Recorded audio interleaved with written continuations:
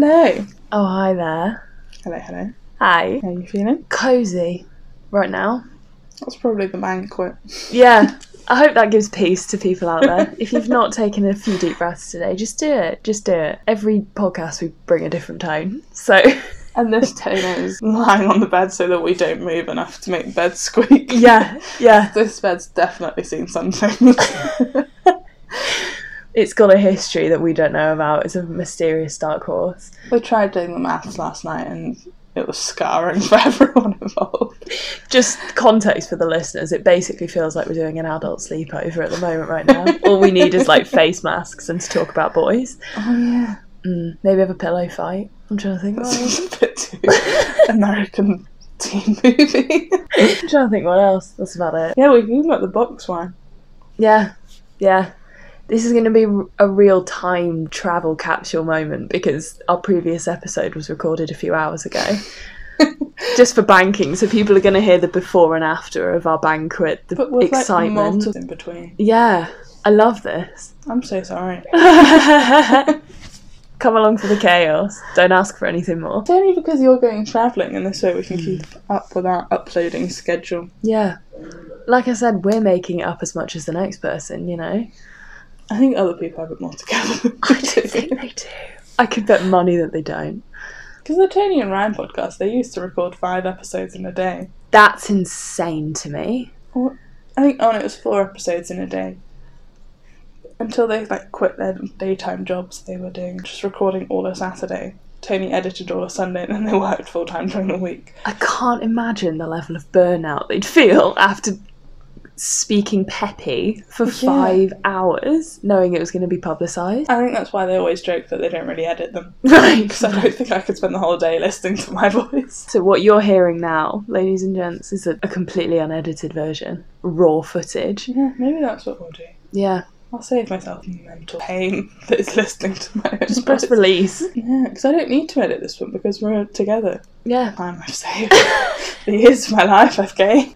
That's been really mess up. That's true. Well, the alarm that went off last night goes off again. Yeah, so for context, we're having a sleepover in Bristol, basically. Having a glorified podcast recording sesh with a bit of food, with a lot of food, wine, a bit of browsing of Bristol Travel thrown prep. in. Yeah. Look how many boxes we're ticking. The most efficient holiday anyone's ever been on. Yeah. I just want to sit down and question our neighbours in this hotel and just query what they think we're doing with our lives all day. I can't hear them though. Neither can I. Maybe we're the only ones in this hotel. Imagine that. That would explain a lot. Yeah. Explain the very dark, weird airstreams on the roof. There's 4 caravans on the roof for any context needed. Like 4 stories up. With fake grass. Just a... And no light. But it's a real... I've said this before. It's like a 2009 Big Brother recording house. There's like grass sofas outside. Yeah. Flamingo pink in any piece of furniture is very 2000s, I think. It's a weird vibe. Yeah. When you walk in, you think it's a spa, and then it's suddenly more like a jail. Yeah. With a graffiti bin store in the corner. The real retro vibe, I think. Yeah. So now we've given some contextual... Too much. People can track us down. It's a good job this won't be released for weeks. We'll be in very different areas by then, so we're safe. Yeah. We can even give the postcode if you fancy. Leave a bookings.com review. I think I would recommend this hotel. If it cleaned a bit more. Yeah. I don't want more hair in the shower when I get there. That's not my own. Yeah. Fair. Okay, so should we move on to what we're going to talk about? Now that we've had a therapy session to unpack our stay. A few hours, which we haven't even really talked about the fact that once we arrive back from our all-you-can-eat banquet, our global, worldwide all-you-can-eat banquet of every cuisine. We don't need to travel. We've saved thousands today, really. There's a life hack for you, for any skint students out there. Just go to a global banquet, see the world. Look at pictures of the world whilst you're there. Yeah, do a PowerPoint. A PowerPoint slide of good photos. You could even just talk to all the people there. Think of the climate saving tools we are doing.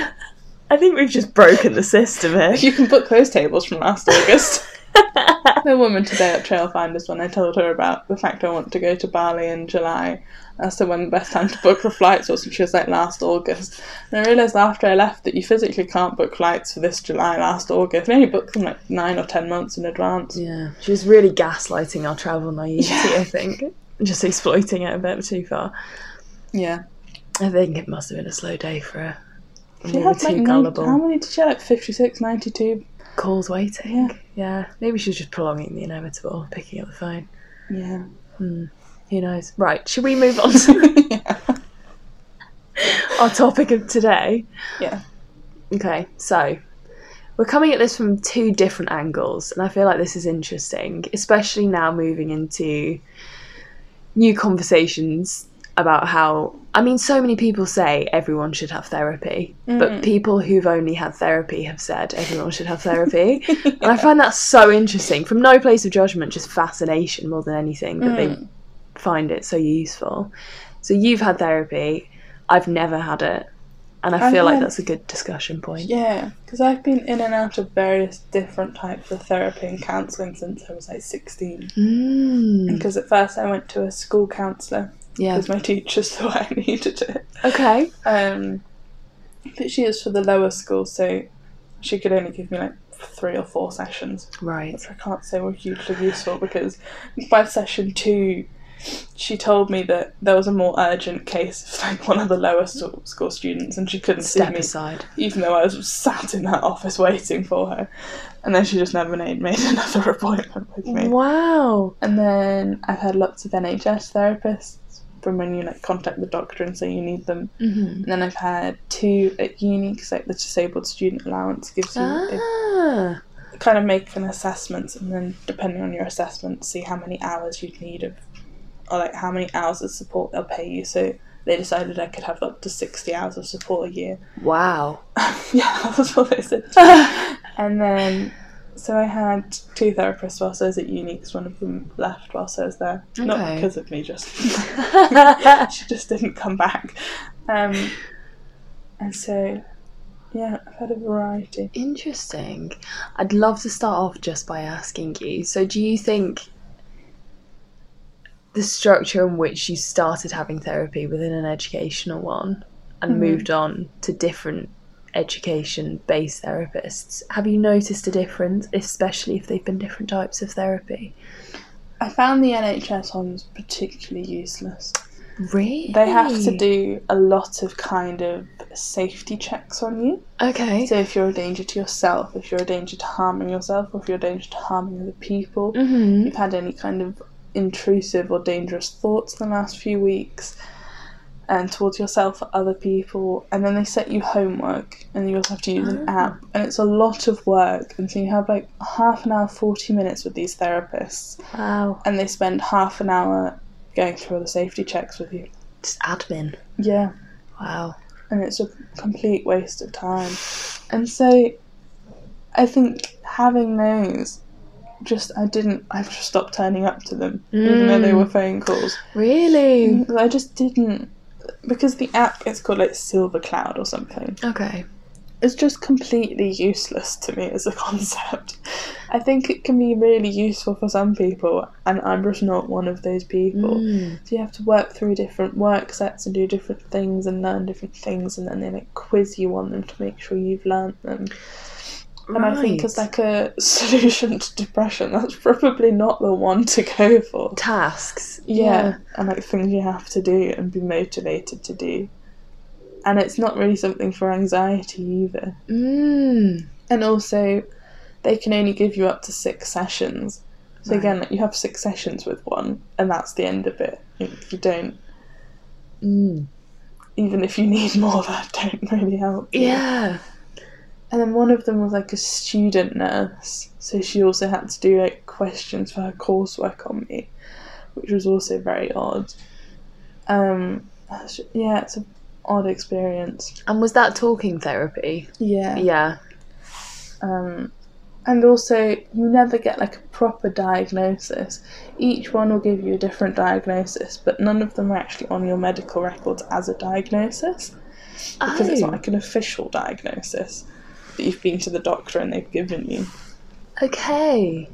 So there's lots of loopholes, there's lots of shortcuts, Yeah. essentially, within this system of therapy through NHS. Yeah. Wow. And I suppose then with the university, did you find those particularly useful? Because there's so much in the air about how universities need to sort of crack on with mental health support and how it's fundamentally lacking. I don't know how it is if you don't have the DSA, like student funding. Because they do a lot of support, and they gave me like a laptop and a printer and printing allowance and loads of things as like educational support, but they also paid for all the therapy, counselling kind of thing. Wow. And they're really good because they will give you a counsellor at the uni that's kind of with the uni, but a private person, and that person will still be able to contact all your tutors if there's a problem and like put things in place for you and give you all the information you need about uni. But you can also choose to have someone completely unassociated with the uni, so if you have a therapist you're seeing at home, you can still use those hours and they pay them and things like that. Wow. So there's a definite structure that's sort of lacking elsewhere. Yeah. Interesting. Yeah, and I find those a lot better, and I'm still seeing the counselling therapist person that I saw at uni, like after uni, which I think is that's amazing. Probably a good thing. Yeah, because then you form those connections, you form those shared bonds with each other, shared knowledge. Yeah, because I've been seeing her now for over a year. She's great. And those are such specific relationships. I've read a lot about how therapist and client dynamics can often be wholly different. Yeah. But it's quite a precious relationship, really, because you are sharing your deepest, darkest inner thoughts and experiences with a stranger, essentially. That's their role. Yeah, because when you meet them, they are a complete stranger and you ask you really like intense questions. Yeah. Because I met this therapist like almost exactly a year ago. Wow. Like end of this month it'll be like a year. So it was just after I'd started back for like the last term of third year and just after my tutor had died and things like that. And so straight away she's like, oh, tell me how the last few weeks have been, and like you tell her all these things and it's like, wow, you were a complete stranger to me half an hour ago. And now you know everything that's happened to me in the last 6 weeks. Yeah, but it's funny how that distance remains, really, because they stay there as a professional figure. And I know next to nothing about my therapist's personal life. With the last one, like I knew a bit about her daughter and what her daughter does and like things like that. But with this one, I don't really know anything about her. Do you find that comforting, though, having that sort of clear divide? It makes me feel quite guilty. Really? She knows so much about me and I know nothing about her. But even though it's a professional capacity. Yeah, like, that's what I'm paying her for. Yeah. I'm a service. Yeah, I'm not paying to be her therapist.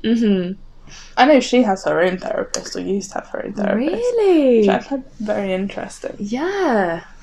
That must be very specific training to be a therapist. For therapists, yeah. But it makes sense. Oh, but then God, who's the therapist? It's a vicious cycle again. Is that me? Without knowing. Start at the beginning of the file again. It's one of my friends is my therapist, and I'm just part of this loop. Yeah. Goes in cycles. That's really interesting. Have you ever considered having therapy? Or is it something you've wanted to have, or do you not feel you need it? Or? I can definitely understand the benefit of just voicing internalised thoughts, whether that be in a friendship context, whether you're voicing that to friends, family, or under a more professional circumstance. Yeah. And I think some of the tools that therapists provide, or that I've heard about, that they encourage you to use, can only be of benefit, definitely. I mean, if the general noise of people saying everyone should have therapy, I'm not going to discount that. There clearly is some benefits. And you hear so many testimonies of people saying therapy changed my life, therapy changed my life. And there's quite a bizarre snobbery around it, I think. Yeah. Or what I've experienced before, even just hearing stories or talking to people. It's a really strange initial judgment I find people sometimes have on it, which I don't understand entirely. No. And I think people always assume that you can only have therapy if something really awful's happened to you. Mm-hmm. And, like, only people who've had really traumatic childhoods could possibly need therapy and things like that. And I know that even within people I'm close to, that's kind of an opinion that why would you have therapy if nothing really traumatic has happened to you? Or, oh, like, talking therapy doesn't actually do anything. But I agree that just having that outlet once every 2 weeks for an hour where I don't need to care what the other person thinks, or the other person's not really meant to have an opinion, is actually so helpful. It must be so freeing as well. Yeah, because I could talk to her about anything. Wow. And yeah, she doesn't judge me for it. Yeah. I could tell her I've slept with all of Bristol. And she's like, oh, okay, and how did that make you feel? And I'm like, that's what I really need. Yeah, and even that question, once you've said a statement or an experience, how did it make you feel? You don't naturally lean to that as just an unconscious inclination. You're not going through a feeling or an experience and then reflecting and thinking, I mean, maybe some people do, but maybe that takes years of therapy to naturally progress to that. But that's the therapist. Yeah. Lost in the metaphor now. Yeah.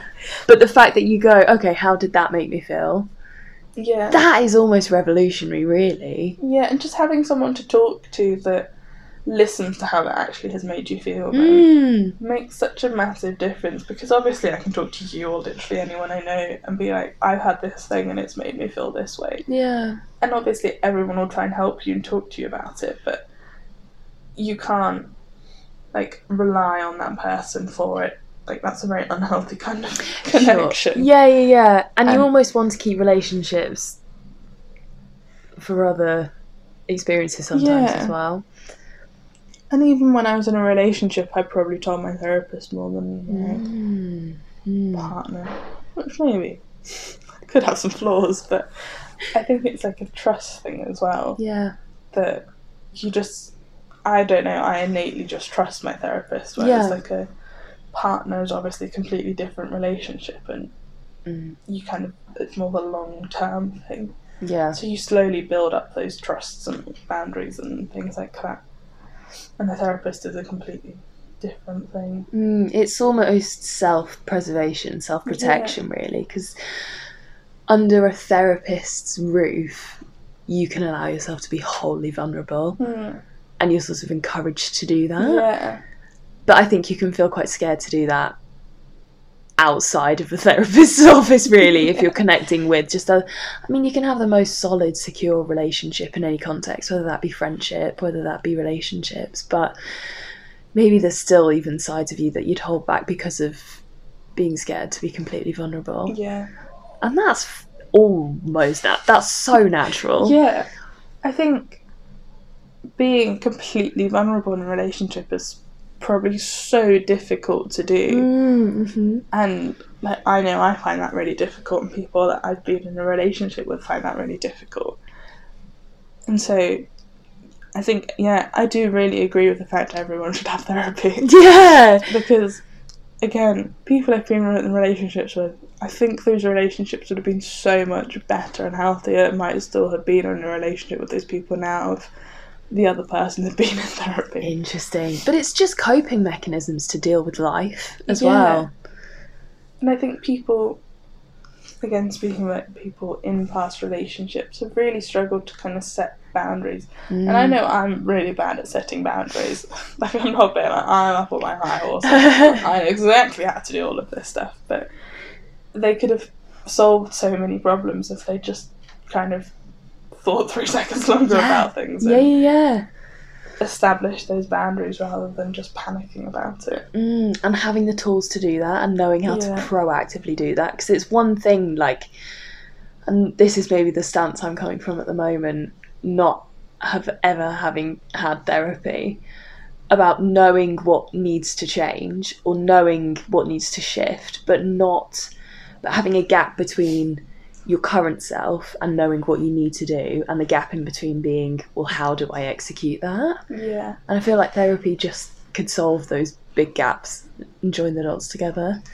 And also, I think every therapist I've had has taught me different kind of coping techniques. So one of them is you have to like sit up really straight and put your hand like on your stomach. Okay. And then once you're relaxed, kind of count how many seconds between like inhaling and exhaling you do. Wow. And then if you find yourself kind of getting panicky or like not being able to breathe, kind of having a panic attack or just kind of overstimulated and overwhelmed, you can then breathe to that kind of like pattern. And it sounds really stupid because you're like, oh, you'll just breathe normally then. Like, you're fine if you just breathe normally. But it's obviously completely different because you've got to kind of focus on it. And so I use that all the time. If I'm at work and there's something that I'm finding really stressful and I know people are needing it from me soon and I just can't do it and someone's explained it to me and I still just can't work it out. Yeah. And I could just ask them again, but obviously everyone else has got their stuff to do. If I just kind of sit there and just, even with my eyes open, just kind of do that breathing for a few minutes, no one notices, no one cares. No. But it makes such a difference. Or if I can't sleep and I'm working myself up because I can't sleep, if I do that breathing for a few minutes, I fall asleep whilst I'm doing that. Wow. And it makes a massive difference. Yeah. And that's a technique you learned through therapy. Yeah. Wow.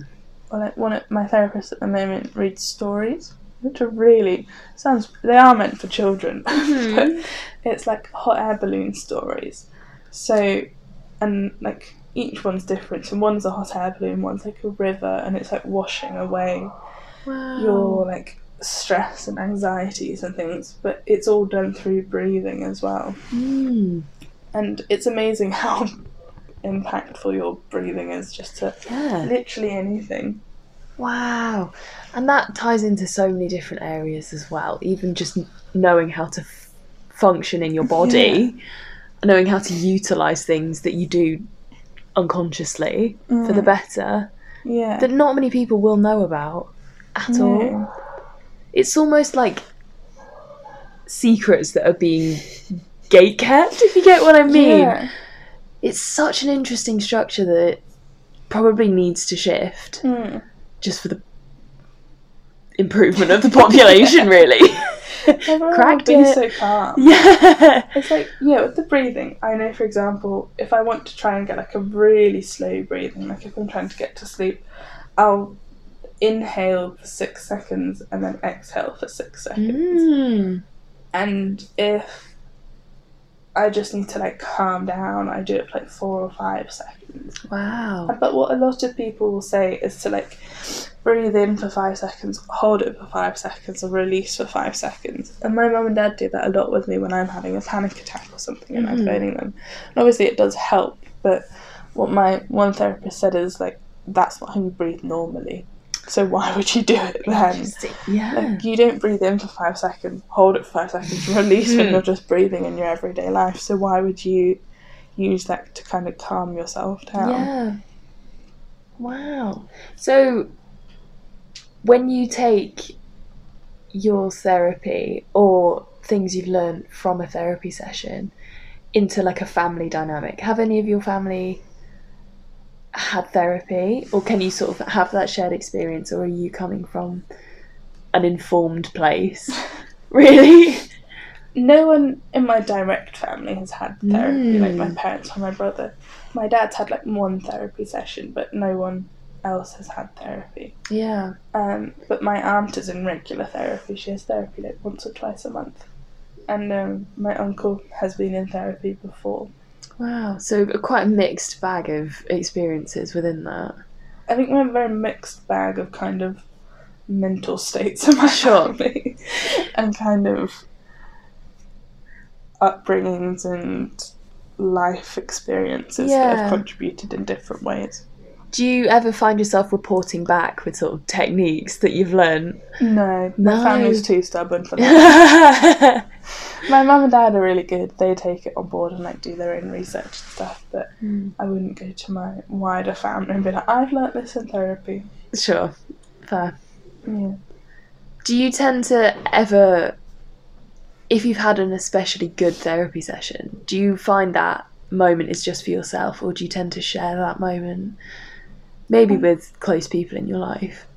Or is it quite a self-reflective? I think it depends quite a lot on what... If it's like a new technique that I've learnt or something that she said that made me really kind of think about something, I'll share that with people. Share with the group, please. We're not gatekeeping. And also, if there's something I really don't want to do, and for some reason I'm still doing it, and my therapist says, so why are you doing that? Sure. Like, oh, why am I doing it? Yeah. Like, then I usually just be like, I was going to do that and now I'm not because my therapist told me I didn't need to. Does anyone in your family have therapy? Been in therapy? No. So we all, I guess, it's just finding coping techniques that work for you, really, and sort of discovering what works and what doesn't. Yeah. Yeah. And I think getting to know myself without structure in my life, which most students will face post-graduation, like really getting to know yourself without distraction, has been interesting, enlightening. Yeah. And I have found the process of talking to people, whoever that may be, so useful. I mean, it's not a new idea to sort of speak about problems you face, but even the process of doing that, I can physically feel lighter, which is wild. Yeah, I think it makes a massive difference of who you talk to. Yeah. Because some people, you'll talk to them and they have very kind of monotone answers. It's like, I'm having a panic attack, or I'm feeling really panicky about this, and they're like, yeah. Okay, I'll talk to you later then. And it's like, okay, I won't be phoning you again. Yeah. Whereas other people, like, will really genuinely listen and, like, ask you about it a few weeks later, which, especially in, like, breakups and things, like, those aren't... People talk to you about it for a few weeks and, like, kind of sympathise, and then after a while they just kind of, like, very normally and yes, perfectly acceptable, just kind of forget about it, which is, you know, how life is. I don't remember lots of things about my friends, but for the person going through it, that's still happening for months afterwards. Definitely. And then there's those people who will still ask you about it and see how you're doing and things like that, and it makes a massive difference. Those moments are glorious because you do feel like you're just being seen, without having to explain yourself. Yeah. And that isn't always a therapist. That can just be like a friend or a family member. Exactly. I think that's a reminder just to check in with your loved ones. Absolutely. A public service announcement that as well, memory skills. Go do it now. Pause it immediately. Go check in. Have a list. You have to check in with. Maybe check in with yourself too. Absolutely. That's some solid life advice there. Yeah. That's the best we've given on this podcast. Actively go do it now, please. Go look in the mirror and ask. Speak to yourself. How are you doing? In a less Joey Tribbiani way. Yeah, but with the true intentions of wanting to know the answer as well, I think. Because those passing comments of how are you doing can be so mind-numbing when they don't want the answer. Yeah, there's one guy who I know from uni. We work on the same road. Okay. So I see him probably most mornings, and he walks down the hill as I'm walking up the hill, because I don't know where he parks, because he doesn't park in the cheap car park like everyone else does. It's like a discussion point. Or maybe he gets the train. That doesn't make sense. But completely irrelevant to everyone else's lives. And we always walk past each other. I'm like, hi, how are you? And just neither of us stop. Yeah. Such a British trait. At the same time, walking past each other, smiling. Like, hi, good morning, how are you? And the other day we stopped and talked because we both happened to be in Boots at the same time. Wild stuff happened. Rock and roll. And we kind of stopped and had a conversation. I realised I don't actually know his name. But you do know how he's doing great every morning. Yeah. He's doing good. Yeah. Every morning. Yeah. I know things about him from uni. I couldn't tell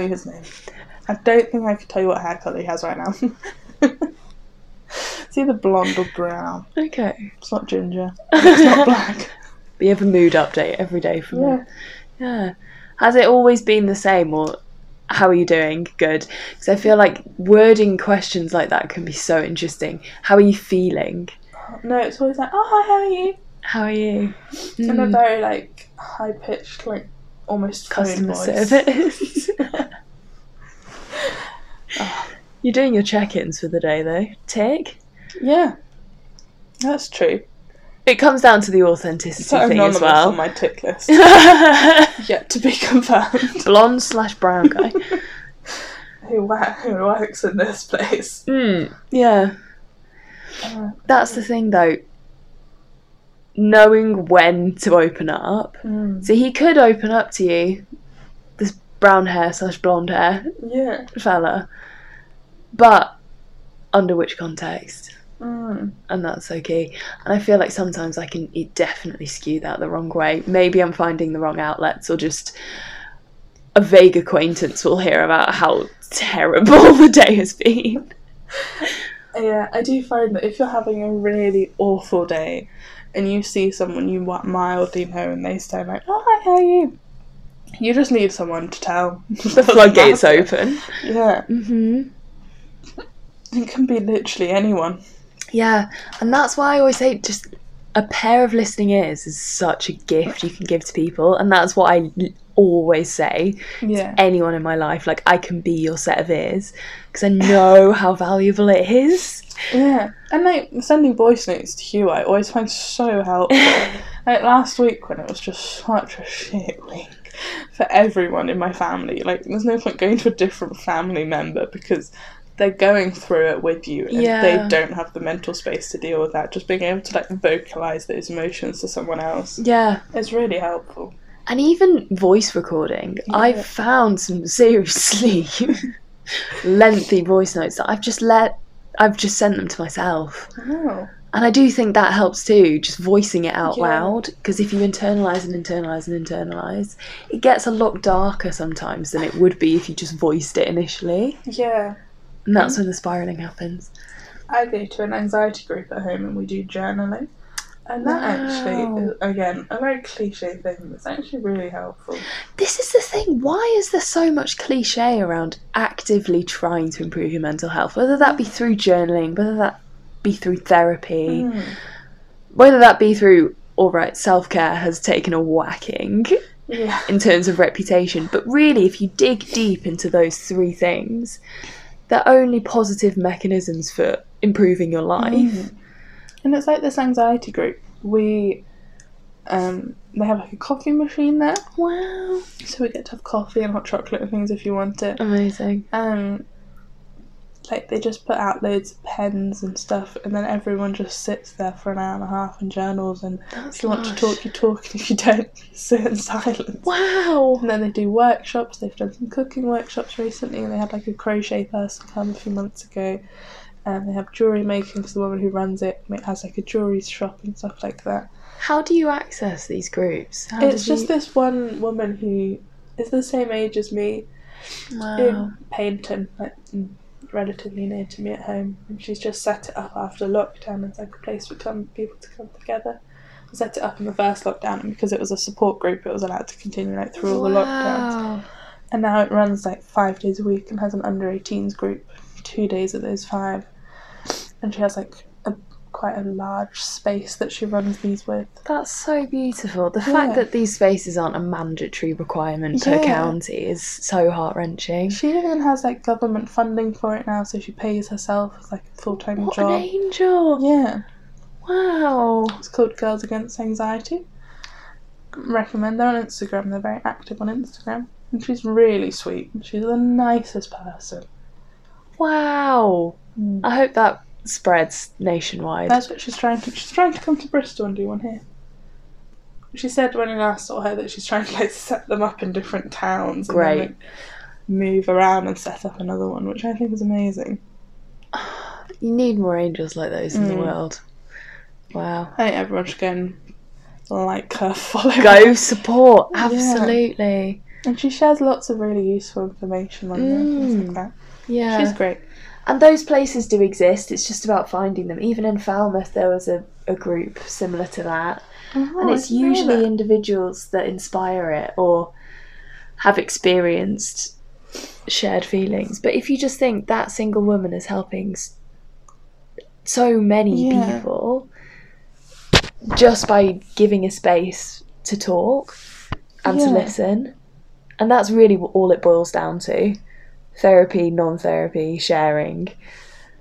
It's just a resource that really, if you just had some more kind of people doing it or wanting to do it, it would be great. Yeah. This is her Instagram. Wow. Yeah, like her most recent post was walking into the new year with all the same anxieties and more, which I think is great because, she just posts a lot of things that make you feel a lot kind of more seen and understood. Yeah. And they even go climbing together every Friday now. That's again like a local community project to support them. Like, you can come every Friday for free and go climbing here and things like that. That's amazing. It's that bravery and that vulnerability as well. Yeah. Because you do have to be so brave to share it. But once you do, you don't regret it. She's got over 1,000 people liking her page. Wow. And it's just, things like that make such a big difference. Definitely. Wow. Do you find that you have techniques that you'll do independent when you're away from therapy that you've developed yourself, or you've found mechanisms that are healthy away from therapy? I just need to blow. Otherwise I'm just going to keep dabbing at it for hours. I think the main one I do is just the breathing. Just knowing how many seconds I need to breathe for in which situations. And sometimes I meditate, but that's quite rare. My uncle's been on me about that. And Headspace, again, is such a use Headspace, it's really good. But I find when I can't sleep and I'm quite anxious about something, they have like the ones where they read you to sleep, and it's like a different, it changes every time, like slightly, which I think is good, because otherwise you just would die of boredom. And it's having those tools there, so even if you can't access therapy, maybe even those apps like Headspace, just otherwise it can be, you're in such a desperate fight or flight state usually in terms of panic that you don't quite know where to turn. Having those resources there is also, I realise I'm staring at you quite intently. Unintense.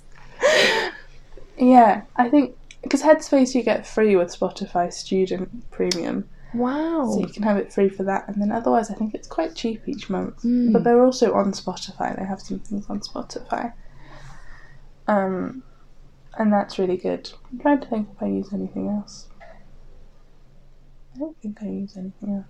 Even Google as a resource, because you can find groups, you can find online resources. Or YouTube videos. Yes. Such a good... There's like Yoga with Adrian, and she does one that's called like Yoga for Anxiety, and it's actually really good. I personally can vouch for this angel. I love her with every fibre of my being. Her voice annoys me after a while, it's got to Don't you dare say that. Otherwise we're going to fall out. Short and sweet. But yeah, the point of the story is there are that, and it's knowing where to turn. Yeah. I think also, because I had this discussion with, it could be my therapist, it could be my mum, it could be both. They merge into one. No offence to either, they're both beautiful human beings. Not beautiful idiots, just beautiful human beings. And I was saying that I don't know anyone else who relies on their parents as much as I rely on my mum, because I just sometimes really need my mum, because I'm working myself up into such a panic that I'm like, no one else can, like, just hearing my mum's voice helps a lot of the time. But most of my friends don't have that, and like they'd have partners and things like that. And then one of either my therapist or my mum pointed out that it's kind of just whoever you need in that time and whoever can be there for you and makes you feel better. Yeah. It really shouldn't matter who that is, if that's your boyfriend, your partner, your friend, your mum. Absolutely. Yeah, it's that comfort. Yeah. Yeah, and reassurance. And it's like, I have that with my granddad too. Mm. I can, if I just talk to him, not that he's necessarily in like a state to know what I'm talking about or do anything about it. It's just kind of hearing that voice really calms me. And that can come in so many, even a specific YouTube video that you refer to in times. Dancing bears. Yeah, there's so many examples. I'll try and share that on Instagram. It makes me so happy. Yeah, and you found that, and hold on to that tight and celebrate it. Do you have a person that you find helps you, like a thing, like a stupid Facebook video? I'm trying to think of a specific example. Or any mechanisms to cope? I don't know how wanky this is going to sound, but it probably is, but I'm just going to own my truth. I'm running. I think it is an energy outlet thing. Yeah. When I can exude some of that in a particular setting, really helps. And it's those techniques as well. Some people find it in exercise, some people find it in reading, some people find it in meditation. Yeah. I do find running very useful for that. But I'm not talking track speeds. I'm talking very slow plodding down a pavement. But that's fine. Yeah. That's what works, that's what helps. It's not a competitive thing. No. Finding ways to help yourself isn't a competition. No, I'm not on Usain's heels, put it that way. I think what would be really good would be axe throwing. I think that would solve a lot of my problems. Yes, and it is an anger thing. And I think especially as women, we're told that you can't feel this anger, or like we've been told to suppress it. But seeing those rage rooms or those anger rooms where you can just beat up a room, that's my dream. It's just an outlet, and learning how to celebrate those feelings more than anything, as opposed to try and dumb them down. Because anger is a thing I really struggle with. Things make me so angry.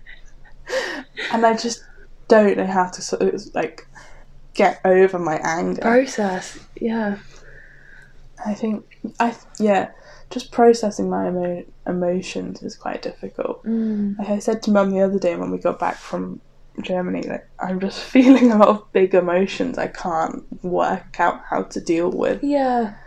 And so I just drank a lot. Outlet found. Edited the podcast and that's that. Yeah, that's tricky as well. Especially, but that's quite a self-reflective thing to say, really, that you're self-aware enough to know that you're experiencing maybe heightened My friend feelings. described me a few months ago as either being really happy or really angry. It's kind of one or the other. The extreme states. And I think that does apply quite often. Yeah. But that's the same again, like you'll know yourself throughout, that is your biggest relationship you'll have throughout your life, is knowing yourself. You're So welcome. many years left. These are other people. You can break up with them, leave them, abandon them, disown them. I annoy myself so often. I just need some space for my own being. If you've seen Doctor Strange, where they can like push you out of your physical body. No. And like the Marvel film Doctor Strange, that's what I need. I need to be separated from myself. But that's meditation, isn't it? Probably. Yeah. I mean, I'm sure there's a more reasonable, humane, logical way of doing it. Yeah, getting shit-faced. And that can be the next episode. Is our unhealthy dependency on alcohol. But I think even identifying mechanisms, whether they be healthy or maybe not so healthy, is still quite a reflective process to go through. Yeah.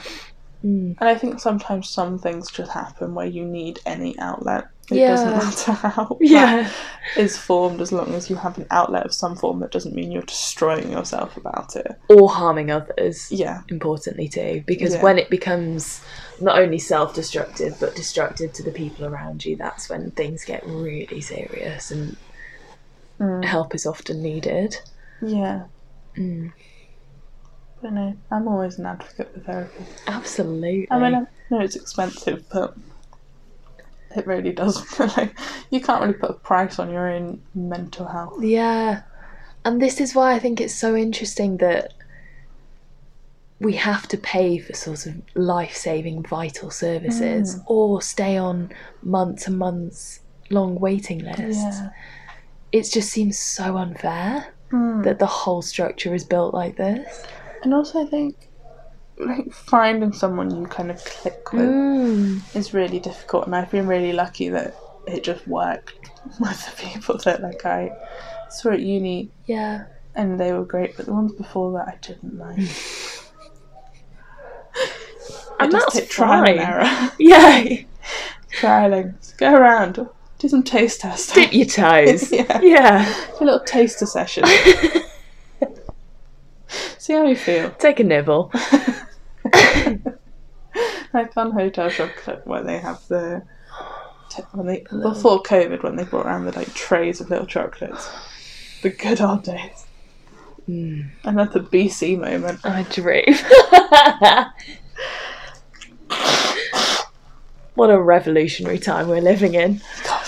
Maybe one day it'll exist where everyone just gets access to therapy. I wonder what world that will be. I don't think it's a Conservative Party. No, absolutely not. You don't have to breathe that twice. Yeah. Maybe when we start taking up politics, when our podcast takes off and we start forming a dictatorship and make everyone have free therapy. We'll take over the world. I think we could get a lot of support by having free therapy. Yeah. I don't see why not. Let us know. Yeah. Let us know in the comments. I think it so differs as well, because I've spoken to a few people where gender can so easily come down to that. So I know a few people who only want female therapists, or people who only want male therapists, depending on what approach they want to take to whether that be recovery or being vulnerable. They find comfort. It's where you find comfort, and I think people find it in different people in different places. That's probably quite like a mother thing. Like a caring role. Yeah, that you go for a woman therapist. I can't say I've ever really wanted one or the other. I've just always had women. Yeah. And that was the thing they asked when the DSA allocated me a therapist or like a counsellor was, do you want a man or a woman?